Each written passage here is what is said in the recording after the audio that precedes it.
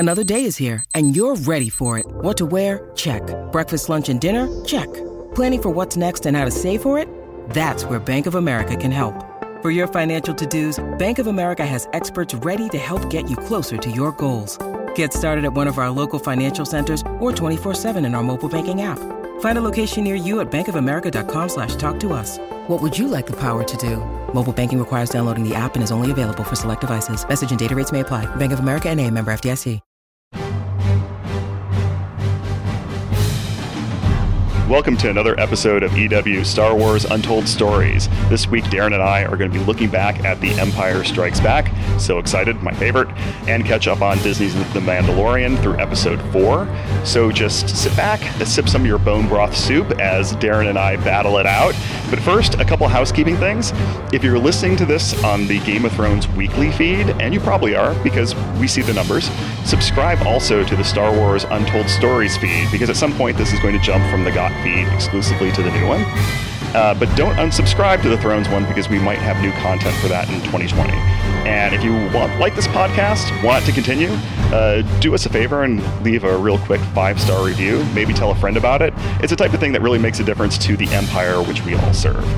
Okay, Darren, let's start out with Mando, episode 4. What were your sort of thoughts on this one?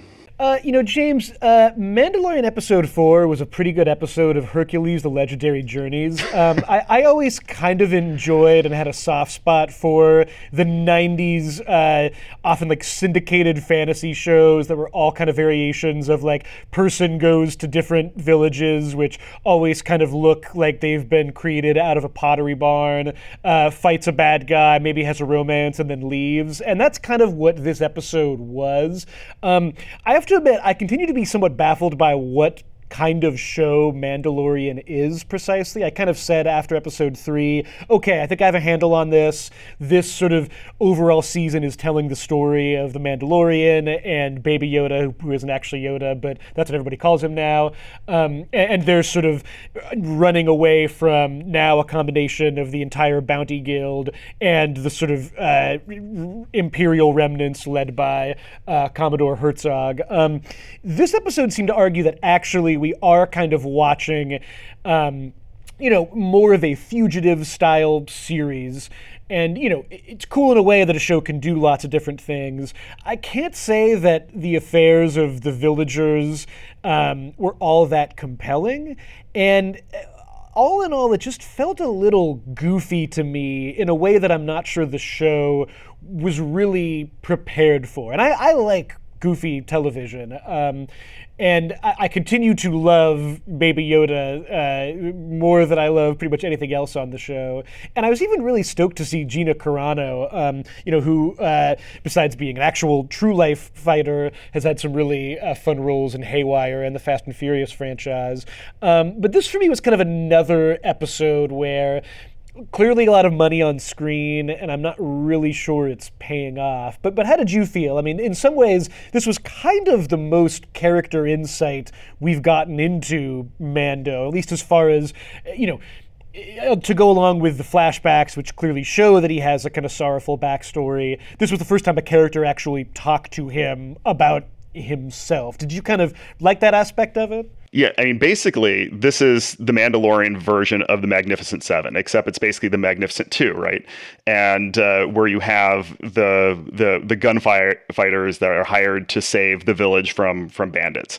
And given that Mandalorian is looking to explore those Western samurai roots of Star Wars, that made this storyline seem like one of those ones that was inevitable. So it's totally on brand for what they're doing. I do wish they had done a version of that storyline where not every beat was pretty much exactly what you expected it to be. Yeah. And I thought Cara Dune was a bit like, okay, it's the perfunctory let's fight then be friends sort of arc. So I guess I was hoping for a little bit more that was unexpected in there. Yeah, James, it's interesting. The Magnificent Seven comparison brings up something that I'm going to get a little cross about right now, because I know that there is a sense that this show is a space western, whatever that kind of means. I mean, that genre description has been used in a lot of different ways to describe everything from Star Trek to kind of Firefly being the most obvious example.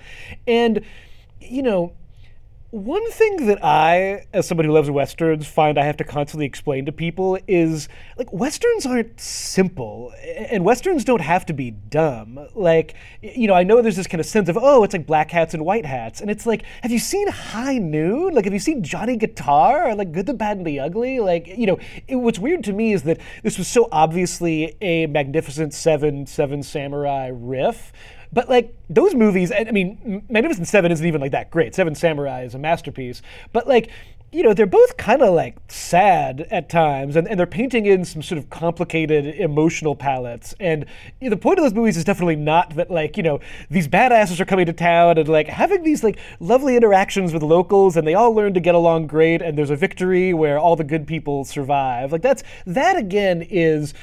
That's the kind of, like, super Disney influence on this show that I don't think is really that interesting, because to have these characters who clearly have been through a lot, I was really interested that, like, the main villager character that we got to know, the woman, there's clearly, like, a history there, and in a compelling way, we didn't really learn too much about it. Like, she can shoot, that's pretty much all we know. There's clearly a lot more going on there, the fact that she's a widow, and I liked that, the show didn't feel the need to over-explain all of that.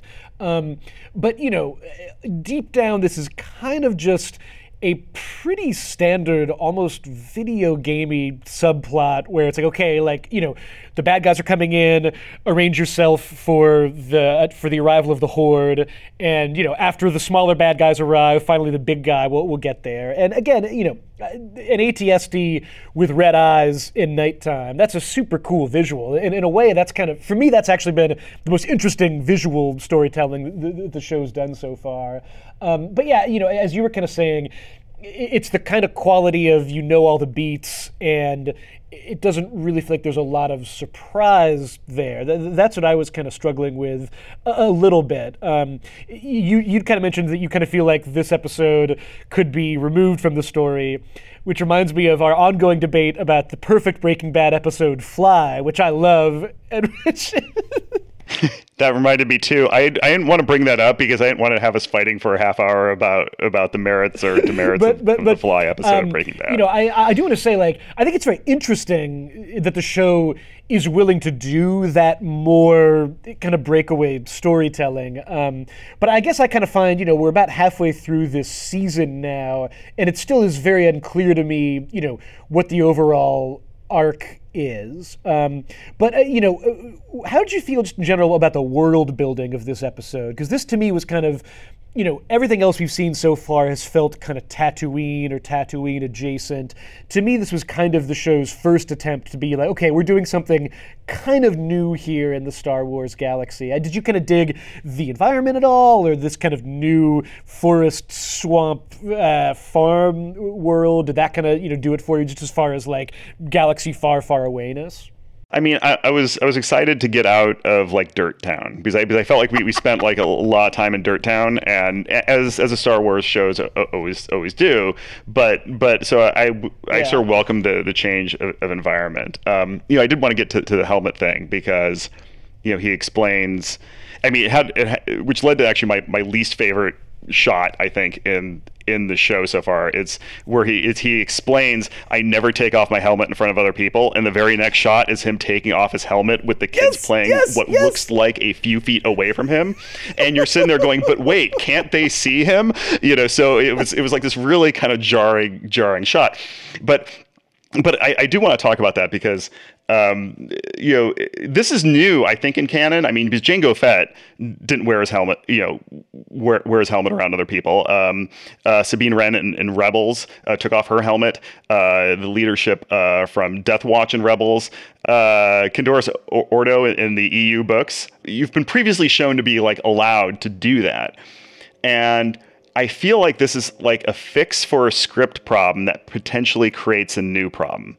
And let me explain. I feel like Jon Favreau wanted his lead character to never take off his helmet, or at least not take it off for most of the season and have that be his thing. So how do you justify that? So to justify it, they wrote this new mythology to explain that in the show, that if he takes off the helmet, that he's no longer part of the tribe and he can't go back.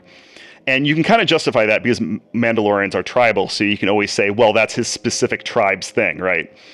But I think the one problem that creates, or maybe it's not a problem, maybe it's just me, because it makes our hero sound a bit like he's in this like repressive religious cult. Like the way is supreme and unchangeable. You're indoctrinated as kids, and if you don't adhere to this kind of cruel and weird helmet rule, you're separated and cast out from the group. I mean, that's like a religious cult or something.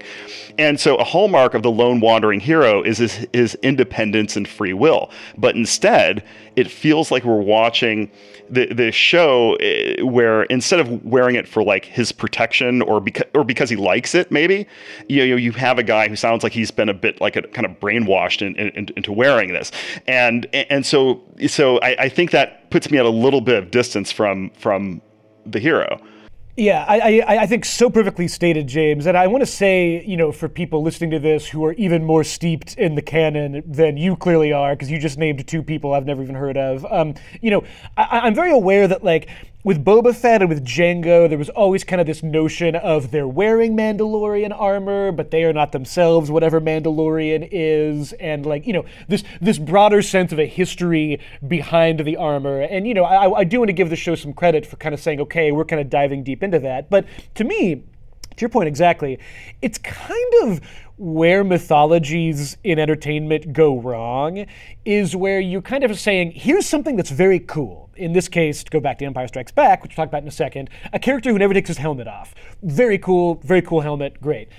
Now, in the fullness of time, after so much has been written about it, this show, which is trying very hard, as you point out, to kind of get into the backdrop of all of this Mandalorian stuff, suddenly you kind of just become this religion of not taking off your helmet. And to me, James, I mean, I've been kind of rewatching the Star Wars prequels, which we'll be talking about a little bit in our next episode.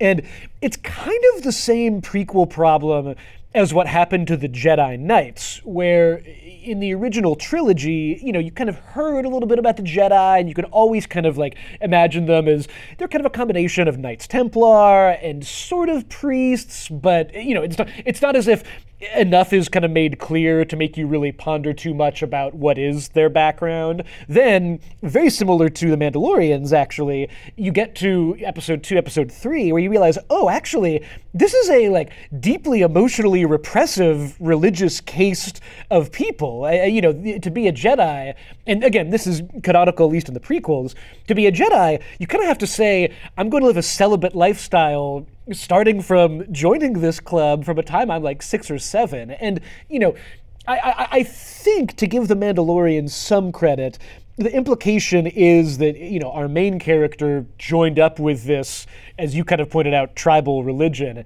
after a horrific incident of seeming genocide. So kind of like, okay, this is the kind of intense, emotional child experience that can drive someone into a group like this. But as you said, this is decidedly not just, it could have just been he never takes off his helmet, and that's it. Like, for protection, for his own psychological reasons, now we've plumbed those depths so much, and it's just kind of, as you said, it makes him seem like a much more remote character. Is that, to me, that's the closest comparison, is kind of how the Jedi feel in the prequels, where they're just these incredibly emotionally cut off people who are supposed to be the heroes of the story. Yeah, I guess the Jedi sort of version of Zen Buddhism, it just comes off a bit more palatable and positivity seeming ish.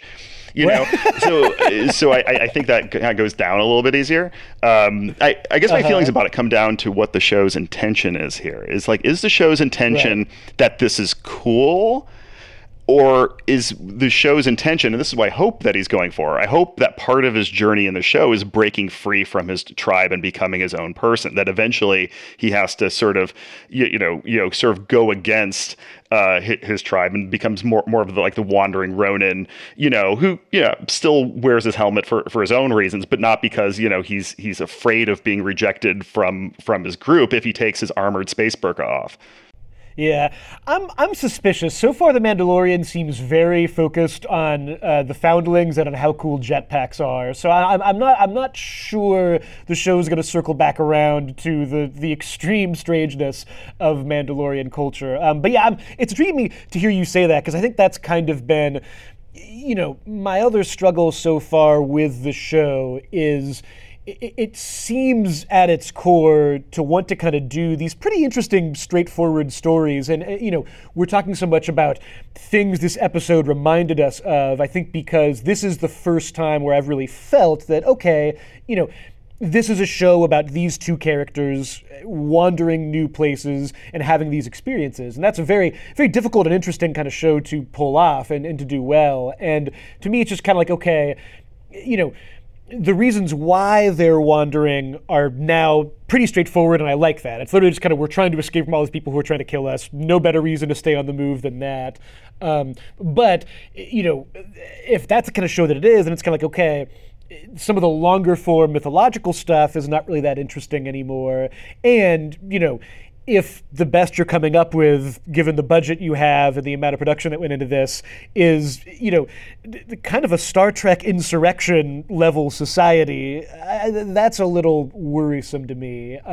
But again, Baby Yoda is very cute. And one thing to mention, James, is that last week, you and I didn't really talk that much about what is Baby Yoda, why does everyone want him, what is the Empire kind of chasing after? Because he's adorable, clearly. Well, I do like the idea that the reason why the Imperial remnants want him is just because he's so cute. Of course you'd want a Baby Yoda. They just really want to capture his image to create a line of plush toys that sells like gangbusters, and then they use those plush toy cuteness to fund their evil empire. I mean, which would be incredible. That's my theory. Which would be either that or midichlorians. One of those two. That would be incredible. That is the punk rock satire version of Star Wars that I'm certainly chasing after. But it's funny. I actually rewatched episode 3 because my wife hadn't seen it, and that episode, I mean, if nothing else, it seems to confirm there's something biomedical, force scientific that the Empire is after.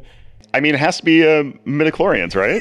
I mean, it would be great if Jon Favreau took something that's so maligned from Phantom Menace and made it into something that's totally pivotal. There's something kind of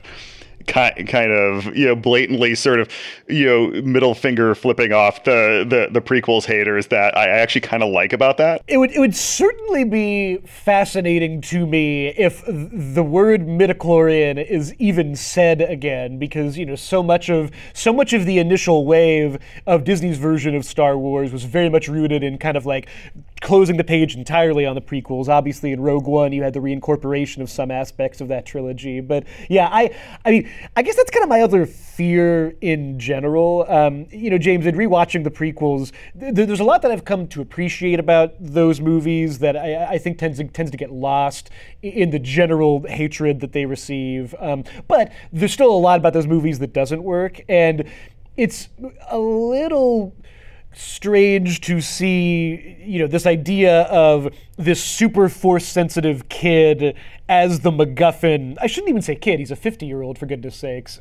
But the super force-sensitive, cute young thing in a robe that is kind of the center of the story. It's interesting to see history repeating itself in that specific way. But again, we'll kind of we'll be checking in on this again next week when we see what show The Mandalorian is in episode 5. The biggest surprise for me in all this is how the Mandalorian's co-stars are not really co-stars. Like IG-11 is like in one episode, Nick Nolte I think in 2 episodes.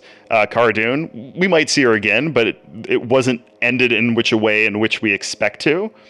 And we still haven't even seen Giancarlo Esposito yet playing Moff Gideon, who's in some ways the character I was looking forward to most.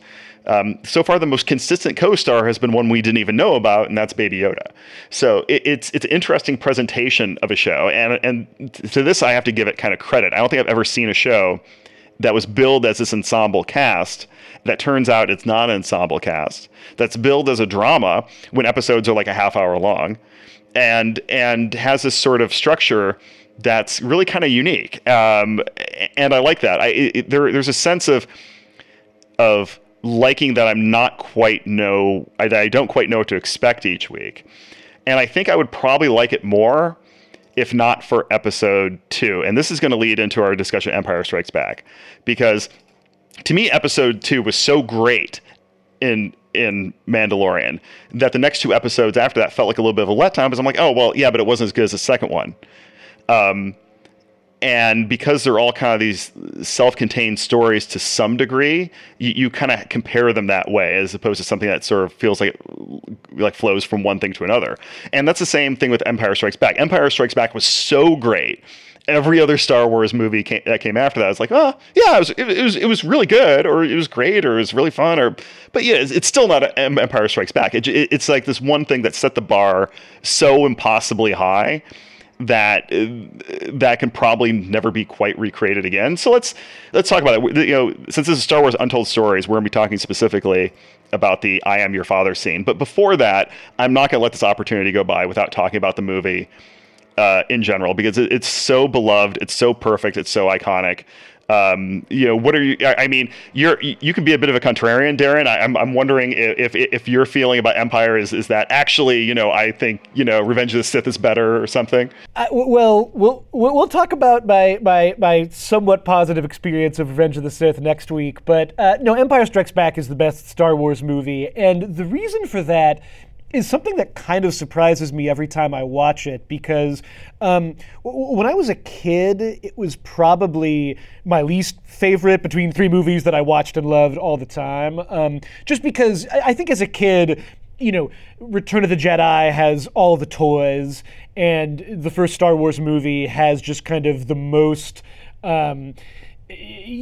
victorious feeling. I mean, we talked a little bit last week about the Death Star trench scene, which I think is just like, such a perfect build up for a movie to get to. But Empire is just the one that I think probably from age 12 onwards, it's the one that I return to the most. And the reason for that is, it's easy to say that it's like the dark one or the sad one. It is the one where it begins with the rebels losing, and the whole movie from there is just like things not working out the way they should. But for me, that's too easy of a description. Totally. That simplifies it too much. For me, it's just the one where the energy level and the excitement level and the way in which one problem leads into another, and the way that our heroes respond to those problems in this incredibly kind of joyous way, even as they are kind of constantly, battling for their life. This is the movie where, for me, the kind of unbroken stretch of Star Wars perfection is the lead up into the Battle of Hoth, and the Battle of Hoth is such an incredible portrait of, space battle. It's often called a ground battle, but it is really a space to ground battle. The whole problem of it is kind of like, how do we get these people who are in this base down here out of this system? There are Star Destroyers in the atmosphere. There are AT-ATs coming in. That's also incredible. But everything like... My favorite shot in the film is the through the binoculars reveal pullback of the AT-AT, yes! The AT-AT walker. Oh my God. That shot is so terrific. It's so terrific. And everything just from there, the Millennium Falcon as it's going, through the asteroid field into the literal belly of the beast, the Minox. Like, for me, James, it's the one that cuts the most consistently and effectively from these total, these heavy, huge Empire versus Rebel problems, these even heavier dark side versus light side, father versus son problems, to just like shot for shot, scene for scene, the most exciting world building, and even like background characters who all became huge parts of the iconography. So for me, that's why it's the best. Is it's in some ways it's kind of it's the brightest feeling, even if it is sort of the darkest for what's happening to the characters. Is that kind of how you feel? Is that why it's the best? There is a whole dinner with Han Solo, Princess Leia, Lando Calrissian, and Darth Vader that we will never see. It's just like this little tease of that, and then they cut away from it, and it's like all you want in the world is to be on a fly on the wall during that dinner. Yes, totally. And that's the kind of movie that it is like, as you said, you get this tease. It's literally 1 second of Darth Vader at a dinner table saying, let's sit down. And like, I just think every scene of the movie is like that. I mean, even, the Wampa, who in the original theatrical version you don't ever really see. I mean, that could be a whole separate, the Wampa scene is basically an episode of The Mandalorian that plays out in 5 minutes, and it's just so, that's the kind of feel of the movie in general. What was your kind of, I'm intrigued to know, what are your kind of early memories of the movie? Like, when you were kind of a younger person watching these movies, was it already kind of your top one, or is that kind of, like for me, it was a more gradual experience growing into it, I think. I think I always loved Star Wars and Empire the best, and Empire kind of quickly became my number one. I still remember the shock of seeing the I am your father scene, which we'll talk about in a bit, and just. Yeah, there's a immersion to it, and the dialogue is so crackling. And another little bit, that hint that you see is with him with his helmet off and in his meditation chamber, and Darth Vader goes on this murder spree, just killing just one officer after another. The whole thing is just kind of a fascinating story, and and one thing I find interesting as an adult about it is the documentary, the Star Wars documentary, Empire of Dreams. It talks about how Lucas, when first making New Hope, he made a ton of money by trading part of his directing fee for sequel and merchandising rights, which is my favorite thing ever. It has to be the worst deal a studio ever made. It's really the biggest robbery in Hollywood history for Fox to front all the money for Star Wars. And then they give him the most valuable part of the deal, but nobody ever made money off merchandising back then. Nobody ever made money off sequels back then. So Lucas got control of this incredible empire, just for sacrificing like a very modest directorial fee. And so he made a bunch of money off New Hope, and it was a surprise success. This seeming lightning in a bottle can never repeat again sort of thing. But in order to retain creative control, he bankrolled Empire himself.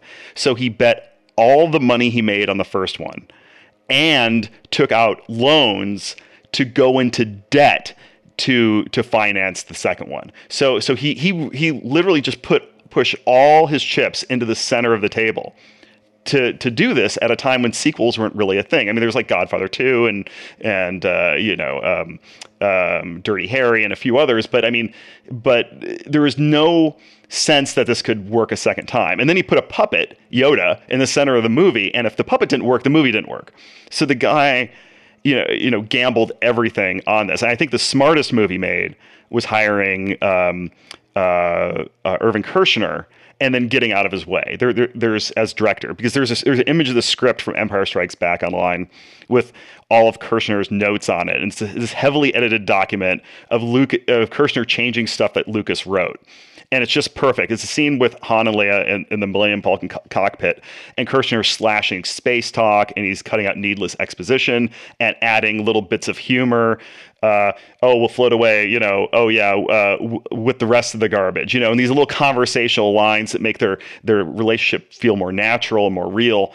And I think Empire works because it's the combination of George's vision and a director who was fantastic, who could edit that vision and execute it really well. And so when I think of Empire, I think that's why it worked. I think that's exactly right. It's such an exemplar of collaboration, which is something that really after this movie, George Lucas largely stopped doing. And, even there are famous things about how the Han Solo, I love you, I know thing was kind of partially improvised. And just even, the sound of the hyperdrive not working is, that is like worth, a 72 Pinto that won't start. That is worth, and sound designer Ben Burtt, he created something so perfect there, because it really does seem to be laughing at Han Solo. It's just like right. You are right. Not going to get me going. And Harrison is just like his peak charisma, just like just this every kid growing up wanted to be Han Solo, basically. Yeah, right, exactly. And the reason for that, it's so specific because, I think in a lot of ways, the first Star Wars movie made him look like such a cool guy, and he's very cool in Empire, but there's almost something a little, he's a sibling to Kurt Russell in Big Trouble in Little China, where he's a guy who thinks he's cool, and so much of the movie is just kind of punishing him in this very comedic way. You kind of mentioned Kirshner's sense of comedic timing, which is so forefront in the Han and Leia stuff in Empire. But to me, there is also the dramatic stuff that happens in Empire. It's not just one of my kind of frustrations sometimes with Marvel movies is Marvel movies are very good at making fun of themselves and terrible at kind of like then turning around and delivering the dramatic goods. And this movie, wow, when it turns around and has to get dramatic, does so in such a great way. James, you've kind of written this incredible reported piece all about the I am your father scene and, where it came from and the kind of effect that it had. And one thing that I was kind of fascinated to remember, James, as you were kind of talking to Lawrence Kasdan, the screenwriter, and Mark Hamill about this, is like, we associate high levels of secrecy with the sort of J.J. Abrams model of storytelling and this new idea of like, plot points have to be kept such under wraps because the internet reveals everything. But they were already kind of doing that CIA level secrecy in, 79 and 80 when they were filming this, right? Like that's so remarkable to me that they had to already be kind of thinking about that. Yeah. They had fake pages. The original line in the original script was that Obi-Wan Kenobi killed Luke's father. I mean, that was to be the reveal. That's what was said by actor David Prowse in Vader's costume on set.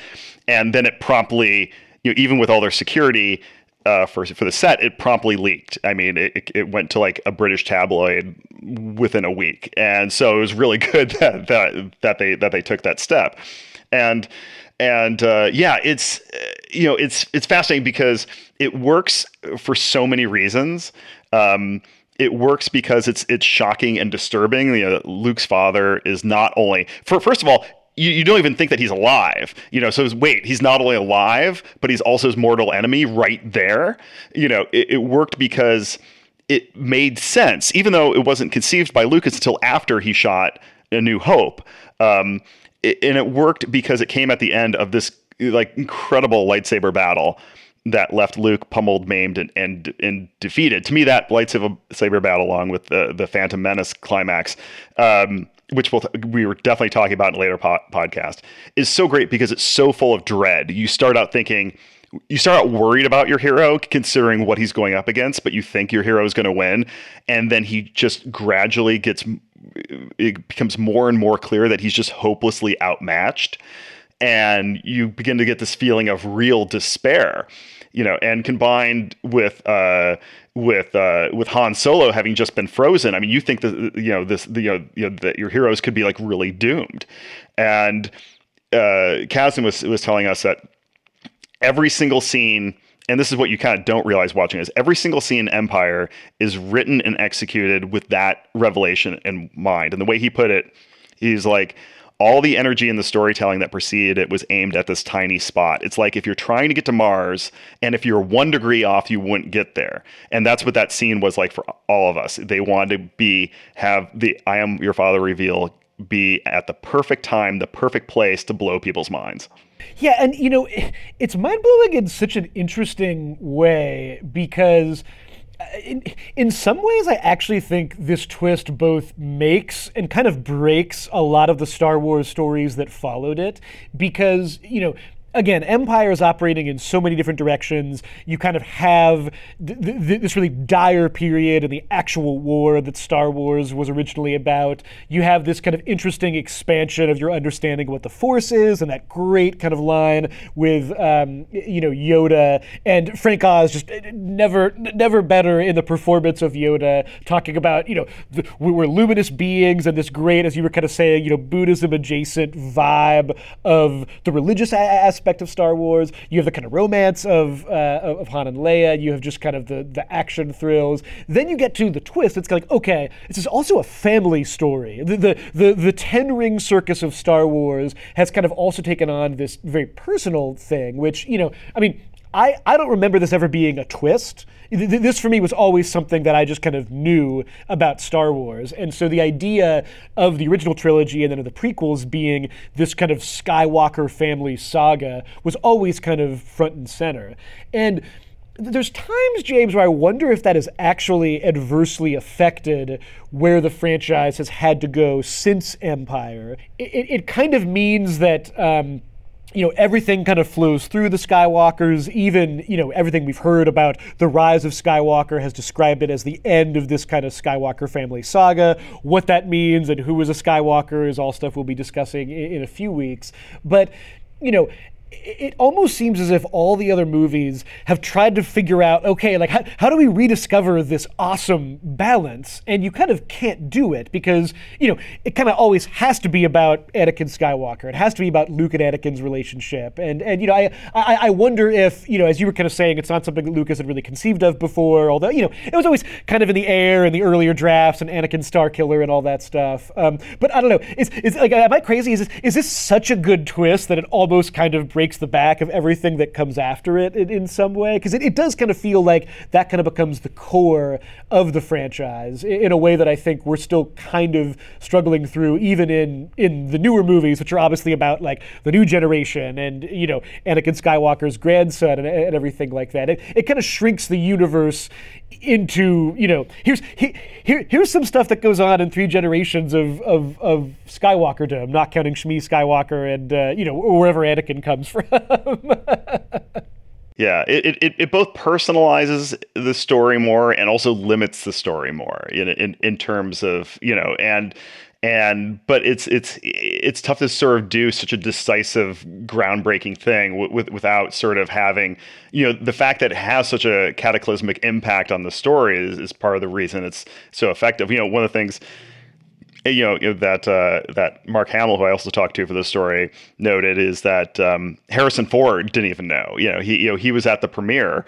And in the premiere, after that scene aired, Harrison turned to Mark Hamill and said, "Hey, you didn't fucking tell me that," so, which is, so he even kind of shocked, utterly laconic Harrison Ford. That's how great a twist it is that Harrison Ford actually cared about a plot point in Star Wars for possibly the first and last time in his life. Exactly. He actually... Yeah, and that was the last time that he did. No.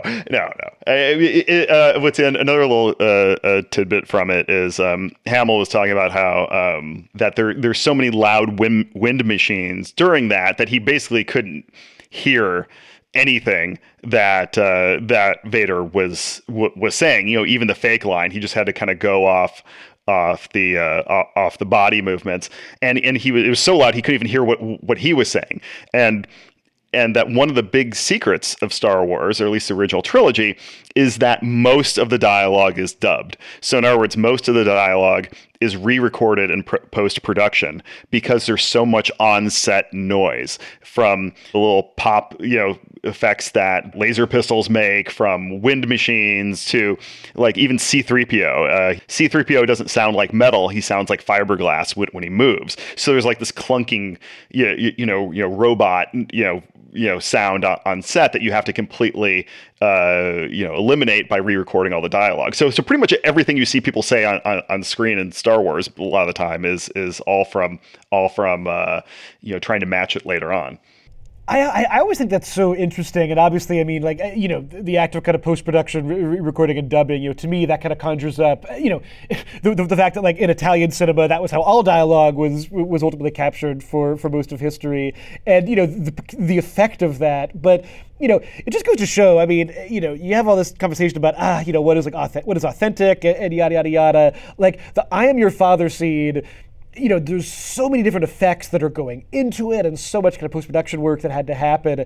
And it still really, to me, comes down to, the look on Mark Hamill's face after Darth Vader tells him, and I love the fact that like it's so weird to think of like Mark Hamill, you know, as you kind of mentioned in your story, he seems to have just heard what he was actually reacting to like right before filming, basically, and so you know there's just such a great these waves of kind of like horror and sadness, and the fact that Luke, who in Empire has largely seen like a much older character, certainly than he was in Star Wars, it's such a kind of reductive, childlike moment for him. Like his particular way of saying, like, no, like you know, that's it's such an incredibly, you know, human moment on top of everything else, and it's something that I think, you know, everything is just kind of working towards that moment, as you kind of mentioned. The crew must have thought he was like wildly overacting to the news, because it's like, well, you know, Obi-Wan killing your father isn't that big of a deal. Jeez, he's really hamming it up there, isn't he? That seems like more of a than a no. But no, I think that you know. It's such a great, as you were saying, it's just such a great climactic moment after, you know, just one of the all-time great, you know, saber duels in cinema. And I do hope that everybody checks out your piece about it, all kinds of fun stuff. I hadn't even really cogitated, because Mark Hamill, who of course, you know, for the next generation became famous as a voice actor, as the voice of the Joker in various Batman things. I guess that was sort of like the beginning of it in some ways, him sort of re-recording all of this dialogue for the early Star Wars movies. When you need mealtime inspiration, it's worth shopping Kroger, where you'll find over 30,000 mouth-watering choices that excite your inner foodie. And no matter what tasty choice you make, you'll enjoy our everyday low prices, plus extra ways to save, like digital coupons worth over $600 each week. You can also save up to $1 off per gallon at the pump with fuel points. More savings and more inspiring flavors make shopping Kroger worth it every time. Kroger, fresh for everyone. Fuel restrictions apply. That wraps it up for this week's episode, but just wanted to give a quick roadmap of what lies ahead for the rest of 2019. Next week, we'll be talking Revenge of the Sith and some prequel fun stuff with our pal Chancellor Agard. Week after that, James, apparently people have controversial thoughts about The Last Jedi. Apparently that movie caused a little bit of a stir when it came out. I was not aware of this. It wasn't universally loved? We'll be diving deep into The Last Jedi and all of the Rey's parents fun with EW writer Devin Kogan. Then, finally, rounding out the year, we are going to be discussing a little movie called Star Wars: The Rise of Skywalker, the newest conclusion to the Skywalker family saga. Maybe everyone will be a Skywalker. What if Poe Dameron is a Skywalker? What a shock that would be. Like, Luke, what did you get up to in those years in between trilogies? But for now, that is the end of Star Wars Untold Stories for this week. Hey, if you like listening to us, or if you don't like listening to us and you want to tell us why, you can find us on Twitter. He's at James Hibbard. I'm at Darren Franich. Please direct all negativity my way. Please direct all positivity James's way, because he deserves it. You can also give us a rating, as James mentioned. Give us a rating, give us a review. We'd love to hear from you. We are on Apple Podcasts, Spotify, radio.com, wherever you find your podcasts. We love talking Star Wars here. A lot of fun stuff coming up. Revenge of the Sith fans come out strong next week.